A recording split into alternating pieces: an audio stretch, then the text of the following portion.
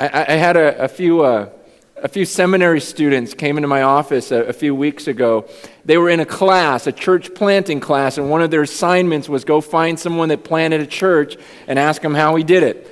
So these guys are sitting around a table with me taking notes, and they said, so, how did you do this? How did you plan for Cornerstone? How did you make this happen? And I said, you guys, I am the worst person in the world to ask that question to, because honestly, the greatest things that happened at Cornerstone were unplanned. The greatest things that have happened in this church really were accidents, from my perspective. Obviously, it was God's plan, but really, you really can't plan this out. I go, the church itself was an accident. I didn't plan on planting a church, It's just one of those things that's kind of happened. I thought I was going to be a youth pastor for life. As when I graduated college, it was like, man, I'm going to work with high schoolers for the rest of my life.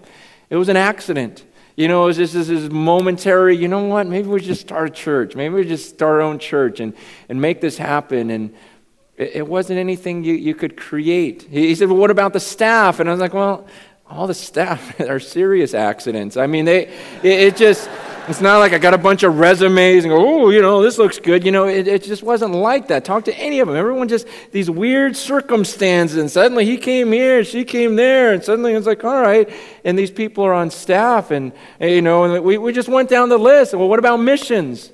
You guys, Cornerstone does so much overseas for all these missionaries and stuff, and you're sending people everywhere. And I go, man, that wasn't my heart to begin with. Honestly, I'm embarrassed to say this, but when we started the church, to me, missions kind of got in the way.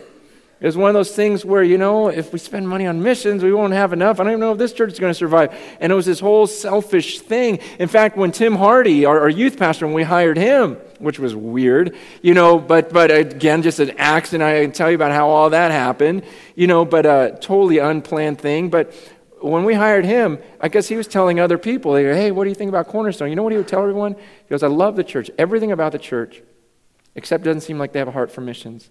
Seems like Francis doesn't really have a heart for missions. But he never told me that. He never confronted me on it. He just prayed for me. He just kept praying for me. And it was amazing just how God started working in my life, and different people like Brad Buser came into my life, and hearing about his heart for the world and for people who didn't know Jesus. I'm like, wow. Then suddenly I'm at a prayer breakfast, and I hear this guy named Keith Phillips talking about the inner city. And I'm like, wow, I never thought about the inner city. All these things just started happening.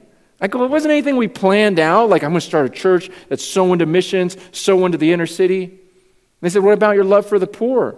Cornerstone gives hundreds of thousands of dollars to the poor. How did that happen? I go, accident. This guy invited me to go to Uganda, and I was going to go because all these famous people were going to go, Franklin Graham, Bono, all this. And it's like, wow, okay, I'll go.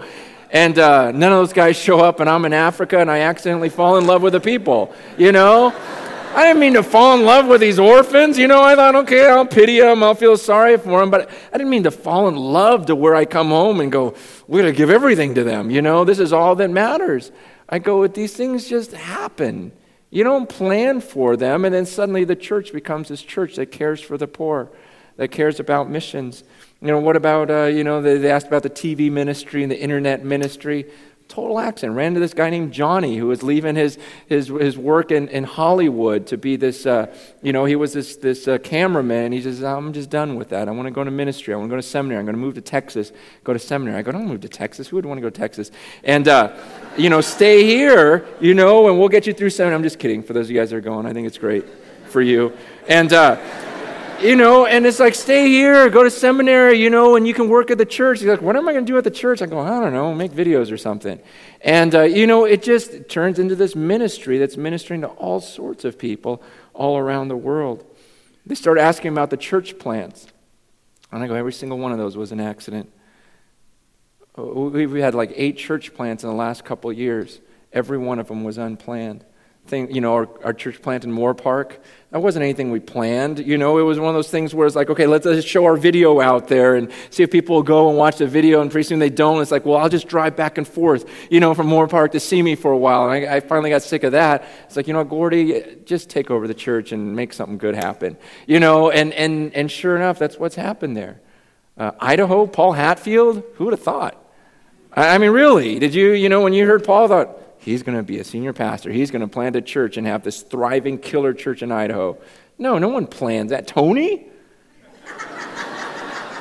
Tony Hall, a senior pastor out in Ohio, It's just, none of these things were planned. Brian Risky, you know what he did? He ran the coffee truck. That's who Brian was. Remember that? That's how he got started here. He made coffees out there, and I used to stand and meet visitors and give them coffee, and Brian made the coffees. It wasn't like, I'm going to take that guy, train him, and make... There was no brilliant plan in this. I didn't even know they were going to plant a church. They hid it from me, It's like all these things that happen, and you can just go on down the line. Brian and Scott out in Santa Monica, nothing to do with Frank Tomlinson, 70 years old. I think I want to plant a church. Why not? Everyone else is. Just go. Just go. Doug Fox comes back one day and goes, I'm going to go to Texas. Oh, yeah, I would have guessed that one. Just to go plant a church. Steve Solomon out in Ventura. Just had nothing to do with any of this. It's just accident. Like, well, what about the college? What about the college? I go, are you kidding me? What a joke. What a joke. That we would have a college and that it's doing as well as it is right now. You think that was because of our plan or we came up with something? Man, in fact, a couple of our staff just went over to the Master's College, which was my alma mater. I graduated from there, and they were interviewing one of the professors there because we want to figure out how to do things better here. And they asked this professor, Bealey, they go, do you even remember a guy 20 years ago named Francis Chan? And he goes, yeah, I remember him. And this is all he said. He was a punk. That's it. Not one kind, that was it. That's the only word he used to describe him. He was a punk. All right. It was funny, though, because then when I went to grad school, I go to seminary, and I forgot what happened, but I got confronted by one of the professors there, and he goes, they warned us about you at the college. I'm like, they warned me. I go, was it Bealey? And they go, no, it was another guy, Bertolini. I'm like, what, everyone's just warning you about me? I go, and so to look here today, and for me to sit across a table from you guys and say, okay, well, here's how we did it. Here's how we did all these things. That would be an absolute lie, because the absolute truth is the greatest things that have happened in Cornerstone have been unplanned. God did it. I couldn't have done it. No one could have done it. No one thought about doing it ahead of time. They just happened. And as I left there, I thought to myself, think about your life. What are the greatest things that happened in your life so far? Did you plan those out? Did you make those things happen?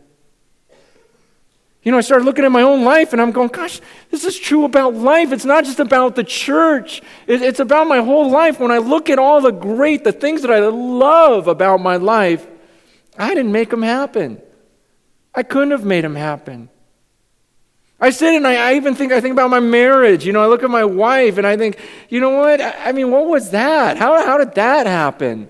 It's just, think about when you guys met your spouses. Pretty funny, huh? When you just think about, wow, that was so weird. For me, it was like, I was working at this church, I hear this voice, there's this guest soloist, and I hear this voice go, no way, and then I look at her and I go, no way. And honestly, the first thing I did, I literally prayed at that moment. I go, God, you love me, right?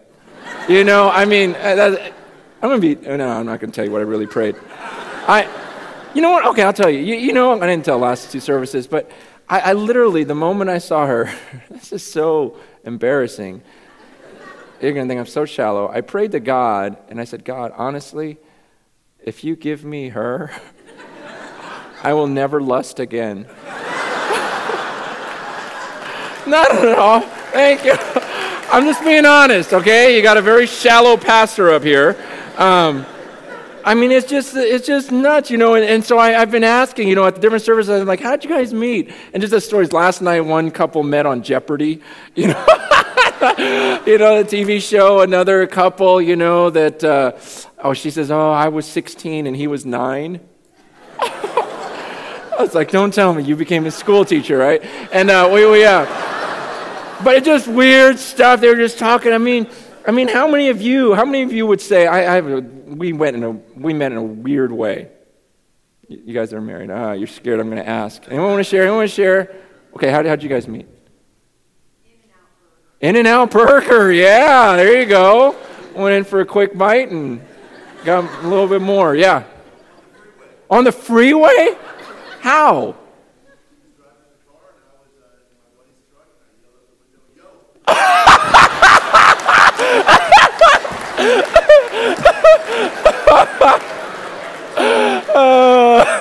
Is that not how it happened? What? Oh, okay, all right. He followed you to work. All right, okay, wow. I don't want to start anything. No arguing. Okay, you had her at Yo.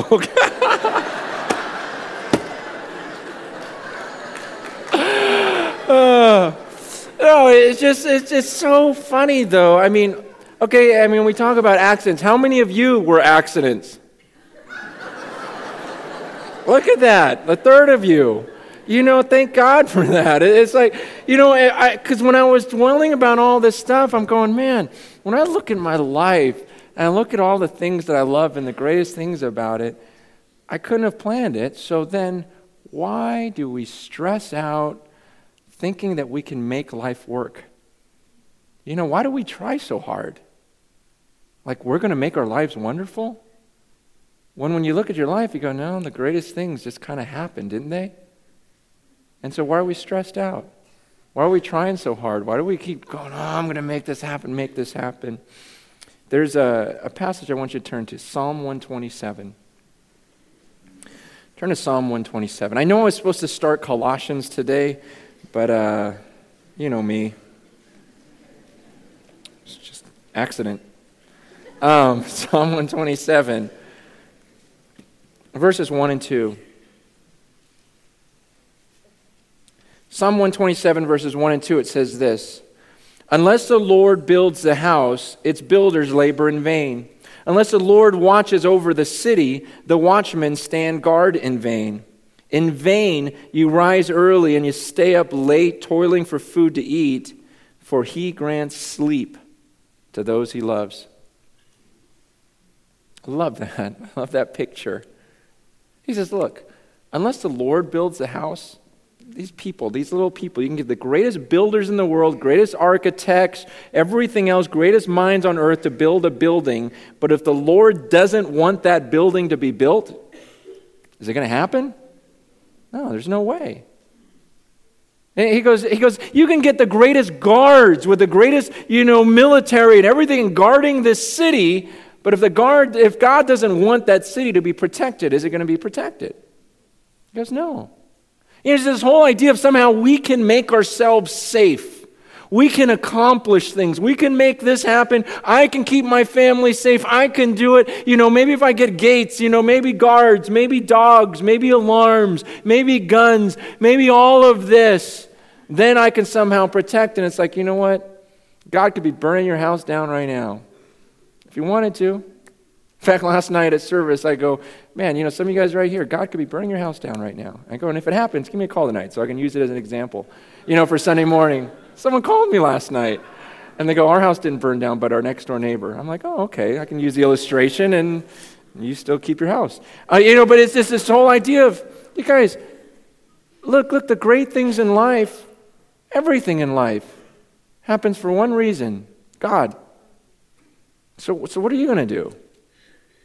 Really?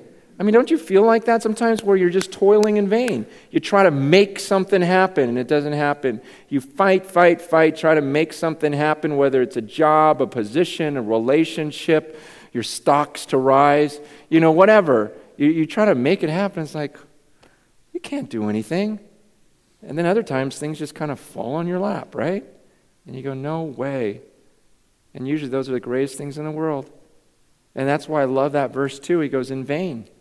It's in vain you rise early, in vain you stay up late, toiling for food to eat. It's this picture of this person that's stressed out. And he gets up early in the morning going, I gotta make this happen. This is killing me. I gotta figure this out. He stays up all night going, man, how am I gonna make this happen? And then there's this other picture of this other guy who's laying there in a bed. And the Bible says he gives to his beloved sleep. The force of that passage is saying that he gives to his beloved while they're sleeping. So I could be laying in bed and doing better than the person that's toiling, working, staying up all night, stressing out, trying to make this happen. And I can just go to bed at night and go, God, you love me, so what could go wrong? It's this beautiful picture of the way God wants us to live, understanding that we're beloved. We're His. And so why go through the day toiling and trying to make things happen apart from Him when the bottom line is you'll be just working against Him? He wants His beloved to sleep. He wants to give to us in our sleep. He commands us to sleep. He commands us to rest. He goes, you can take a Sabbath, take a day off. I got it covered. Okay? Just rest. It's pretty awesome. You know, it's interesting as I've been trying to apply this to my life because really my job, think about my job. I got the weirdest job in the world. My job is to make you love God more. I mean, if you want to boil it down to something simple, I'm supposed to help you love God more. But how do you make anyone love God? That's impossible. I can't make you love God. I can't make anyone believe in God. So I can work so hard at this perfect message, but the bottom line is, if there's some people in this room, okay, some of you just love God. You are just crazy about God, and you will love God and you'll grow closer to God this week, regardless of anything I say. I could stand on the stage right now and tell you, whatever you do this week, do not read the Bible. Don't read it. Don't, please, just as a favor to me. Okay, just to me, just don't read it this week. Don't pray at all this week, okay, please. I could sit here and beg you not to read your Bible, not to pray, but you'll walk out this door and go, I'm not listening to him. I love God, and I will not stop reading His Word. I will not stop praying to Him. No matter what I say to you, you will grow closer to God. And then there's other people in the room that I could give the greatest message and try to encourage you and use an example, use all these illustrations, use all these facts where you go, yeah, but at the end, you're not going to love God. You're not going to grow any closer to Him. You're not going to walk away from your sin. I can't make you walk away from your sin. You love it more than God right now. And there's nothing I can do, nothing I can say to change that. So then what do I do? Well, how do I accomplish this? Because when I pray, when I go, God, what would you want of Cornerstone Church right now? It's not about numbers or anything else. It's about God. I really believe the heart of God right now for this church, you people in this room, what God wants of us is I believe this so much, that God wants us so much more committed to Him, so much more in love with Him. Like there's this another level that we're supposed to be at, and that our faith really needs to grow to that level, our love for Him, to where we're consumed by Him, consumed with Him. It's the picture of, the Bible talks about how we are His bride. The church is the bride of Christ, the Bible says. And so my job then, is to help prepare the bride for when the groom comes to take us. When Christ returns, He's returning for His bride. And so the job is make the bride as beautiful as possible. What did you want in a bride? I wanted in a bride a woman who was in love with me, committed to me, devoted to me, only had eyes for me, not looking everywhere else. In the same way, God says, that's what I want of my bride. I want a bride, a church, these people who are committed to me. They don't have their eyes on all these things in the world that they want and desire. They're just looking forward to that day when I return in love with the groom. So how do you make that happen? How can I make you totally focused? How can I make myself totally focused on Him, in love with? How do you make anyone more in love with God? I figured it out. It's in Ephesians 1. Ephesians chapter 1.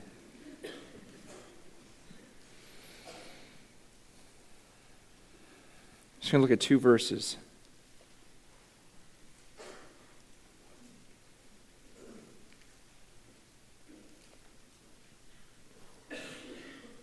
Ephesians chapter 1, verse 17. Here's what Paul did. Here's how Paul, he says, this is the best chance I got. at helping you love God more, know God better.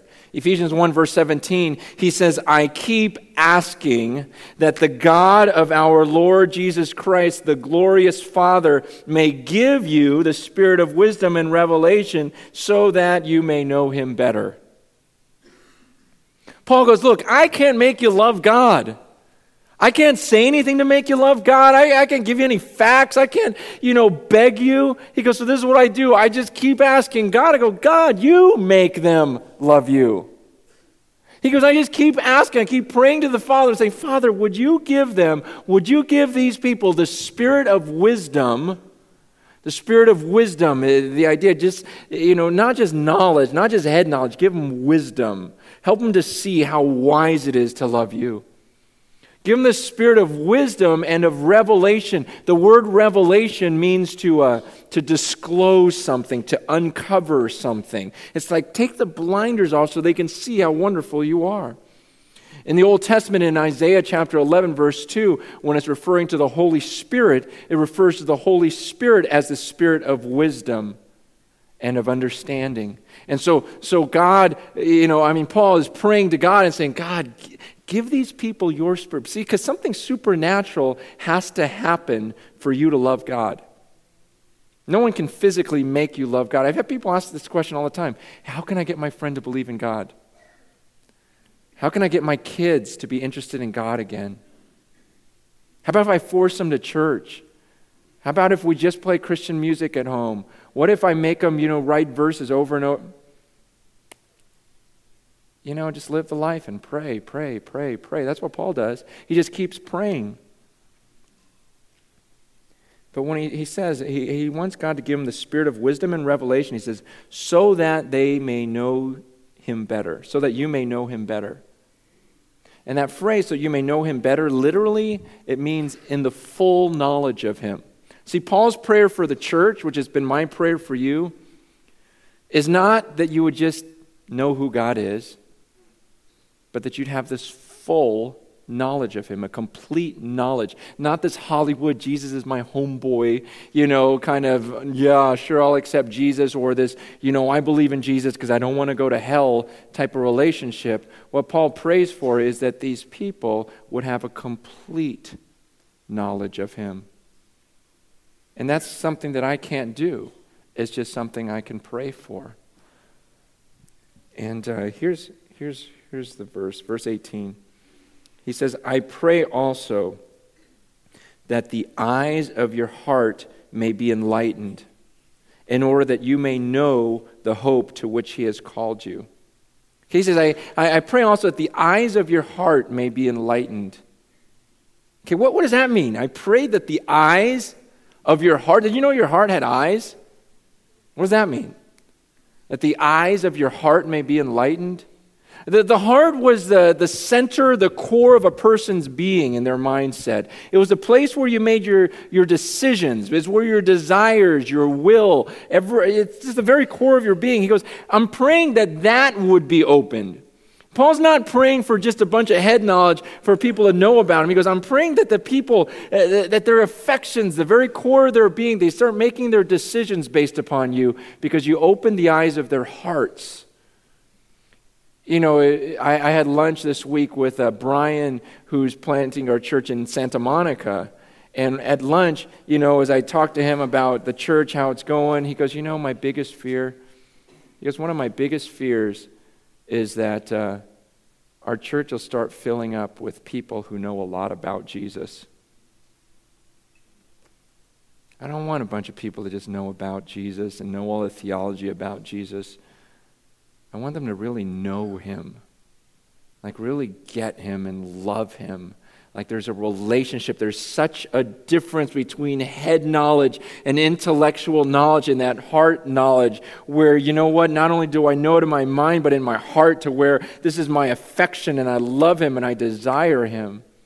He goes, that's what I'm hoping. He goes, I'm praying that the eyes of their hearts may be enlightened in order that they may know, in order that you may know the hope to which he has called you. Do you think you know what you're hoping for? Do you think you get what you're hoping for? Do you feel like you have any idea of how great it's going to be to see God face to face and to live with him for all of eternity? See, I'm convinced that most of us don't really get it. We don't really get how great it is to know God. It's something that God has to reveal to us, open our eyes to. It's hard, though. It's just hard in our world. It's hard for me to stay focused on it. Don't you feel like it's hard to stay focused on spiritual things throughout the week? Things that have to do with God. It's a fight, isn't it? I mean, there's just so many things to think about. I was so embarrassed the other week here at church. Steve was preaching. Remember that, Steve? Steve? You guys remember Steve? Steve, stand up, Steve. Is that you? Is that you? Yeah, that's you over there. Steve, you guys remember Steve? I just remember, you guys remember him? The surfer guy, Ventura boy. He, and he was talking about the gospel, and he was sharing about the gospel, and I remember him being up here and just so fired up, so in love with the cross, and he just gave such a passionate message. You know what I was thinking about while he was talking? I was thinking about lobster. The night before, you guys ever have a dinner so good you think about it the whole next day? There's this guy in our church. He's like part owner of this restaurant out in the valley called Fleming's. They're in Topanga, that one with the torches and everything. And he's just like, come on in, you and your wife, and I'll take care of you. He gave us a gift certificate and get there. And he just brings this appetizer out of tempura lobster. Yeah, see, okay. Yeah, you understand, okay? You were all judging me before. It was just these like 5 tails of tempura lobster and other tempura, and my wife doesn't eat lobster, so I'm just eating it all like, no way. And it was like the greatest food. I'd never had lobster in a restaurant other than Mexico and Chinatown, but you don't know if that's really lobster. And so I'm just eating this going, oh, that's so good. And so the next day, Steve's preaching, and my mind just kept going back and forth. Gospel lobster. And I'm just going, man, what, if I really got, you see, it's such a fight, isn't it? And yet in my mind, I know this stuff is better. I know it's like, do I get this hope to which I've been called? Do I understand spiritual things? Because if I really got it, I wouldn't think about all these earthly things. I'm not saying that the things of the earth are not okay to enjoy. They are okay to enjoy. Okay? But it's there shouldn't be a comparison. If we really understood, if we really knew the hope to which we've been called, and we could keep our eyes, because I feel like my eyes are open. I feel like, there are times when I pray, when I'm in prayer, and I'm before the Lord, and it's like, wow, God, there's no place I'd rather be.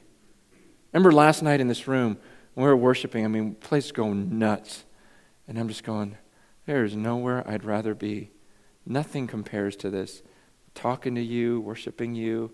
But then suddenly it's like my eyes get shut again, and I start looking at things in the world like, oh, that's good, rather than staying focused on God. And that's what Paul prays for them. He goes, I want you to know the hope to which he has called you.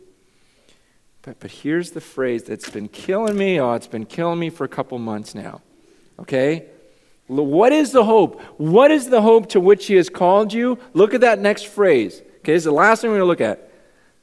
The hope to which he has called you, the riches of his glorious inheritance in the saints. Think about this. Look at the words carefully. The riches of his glorious inheritance in the saints.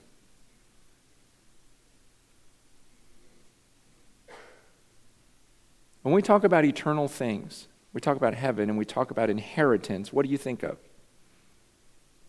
What you're going to inherit, right? As a child of God, the things you're going to get. What is this verse talking about? Whose inheritance? His. Who's his? God's. The riches of God. What God's going to inherit something? Something valuable. It says the riches of his glorious inheritance. What is this glorious thing that God gets to inherit? Us. You guys are going, what? This is all he gets out of the deal? You guys, this was bugging me because I'm like, there's no way it's saying that. There's no way that God is up there going, oh, I can't wait to inherit Francis. The God of the universe. And I kept looking at all these other passages going, wait, no, inheritance is about us. But no, even in the Old Testament, it talks about how God pulled out Israel for his own inheritance. This is in 1 Kings chapter 8, verse 53. You singled them out from all the nations of the world to be your own inheritance. And it's this picture saying God looks at us, just how we go, oh, I can't wait to be with him. I can't wait to see him. I can't wait to inherit him and all that he has to offer. The riches of his kingdom. God in heaven, from his perspective, is going, here's the riches. It's you. I get to inherit you. The riches of his inheritance, his glorious inheritance in the saints. It brings him glory to inherit me. He saved me, and it makes him look good. You see, because when God pulls us into heaven, it's like, wow, look what I did. I took Steve and Dory. I took them and turned them into saints. I was able to pull them out of all of their junk, and look what I did. Look what I did with them. I made them saints.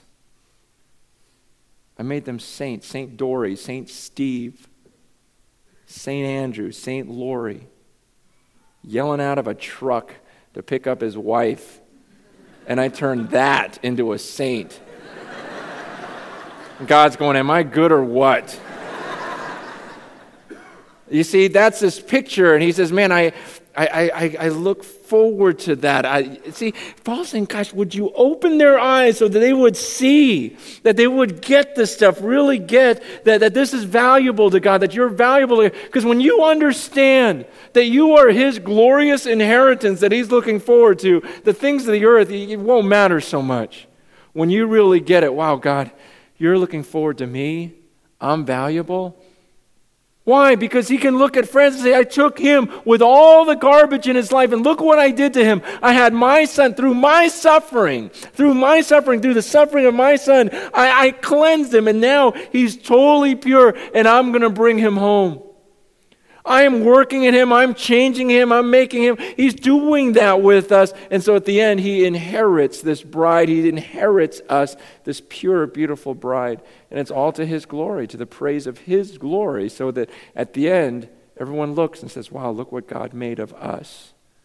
Look what God did with us. And he says, you're the riches. You're my glorious inheritance. It's hard to believe, isn't it?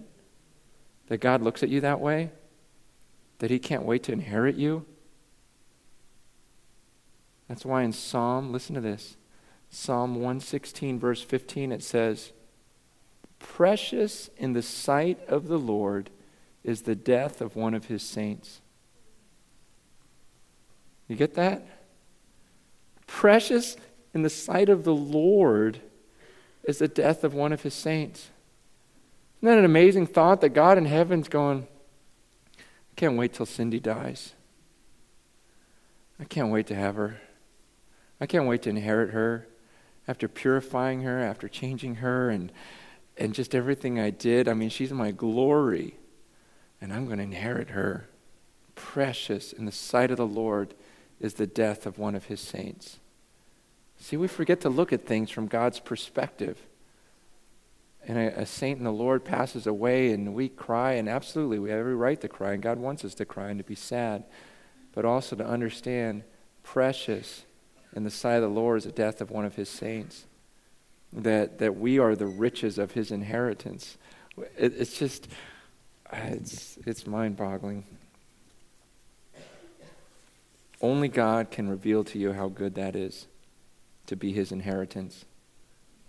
It's one thing to have our eyes opened to the inheritance we get, but it takes a supernatural act of God for you to understand what a blessing it is to us that he sees us as his glorious inheritance.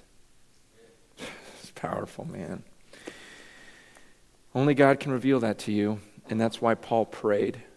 And that's why I've been praying for you, because there's no way I can make you understand this. Get this in your heart. You can get in your head and your mind, go, okay, so he looks forward to me. But to understand that, have the eyes of your heart open to get that, I can't do it. That's why I've been praying. That's why, we had the staff retreat in April, and because of these verses, I shared with the staff, and I said, look, what we want to do at Cornerstone is have everyone more in love with God, but we can't accomplish that through working harder. I said, so for the month of May, I want you to only work 75% of your hours, and the other 25% I want you to spend praying. That's in addition to the prayer that you do on your own. Hopefully you guys are all praying at least an hour a day. But in addition to that, I want you to just, and so if things don't get done around the office, we miss phone calls, emails, things are dirty, the bulletin looks weird, whatever, I don't care.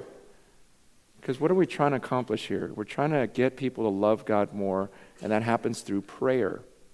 And so let's pray. And I wanted you to know that your staff's been praying for you all month. And we'll continue to pray for you through the rest of the month. And then they'll stop. No, but it's just this whole idea of let's just see what happens. Let's just see what happens. Will people fall more in love with you? Will people fall more in love with God through prayer? Because that's what Paul did. That was his answer. And so what I want to do right now is, let me just say this one last thing. I've been feeling a lot of pressure. I had been feeling a lot of pressure to be more professional. People say, hey, Cornerstone isn't just this little mom and pop church anymore, so you can't just run it as this little mom and pop church anymore. And it's like, oh yeah, you're right. Yeah, it's this whole thing, and there's too many people involved and everything else. And then I thought, man, that's not what God's saying. That pressure doesn't come from God. God doesn't want us to be more professional. He wants us to be more childlike and more dependent. And not run it like a mom and pop church, just run it like a pop church. Father, do this, do that, just fix everything. Because the truth is the greatest things that happened in this church happened by, we can call them accident. But God made them happen. And so the best thing we can do, sometimes I just go, why do I do anything except pray? He's in charge. I'm just going to labor in vain unless he's behind it. And if he's behind it, I can go to bed and rest, and things will take off. And so I just want to give you some time to pray. I want you to pray. Here's what I want you to pray for right now. 2 things. Pray for the people in this room who are still in love with their sin and think it's better than God.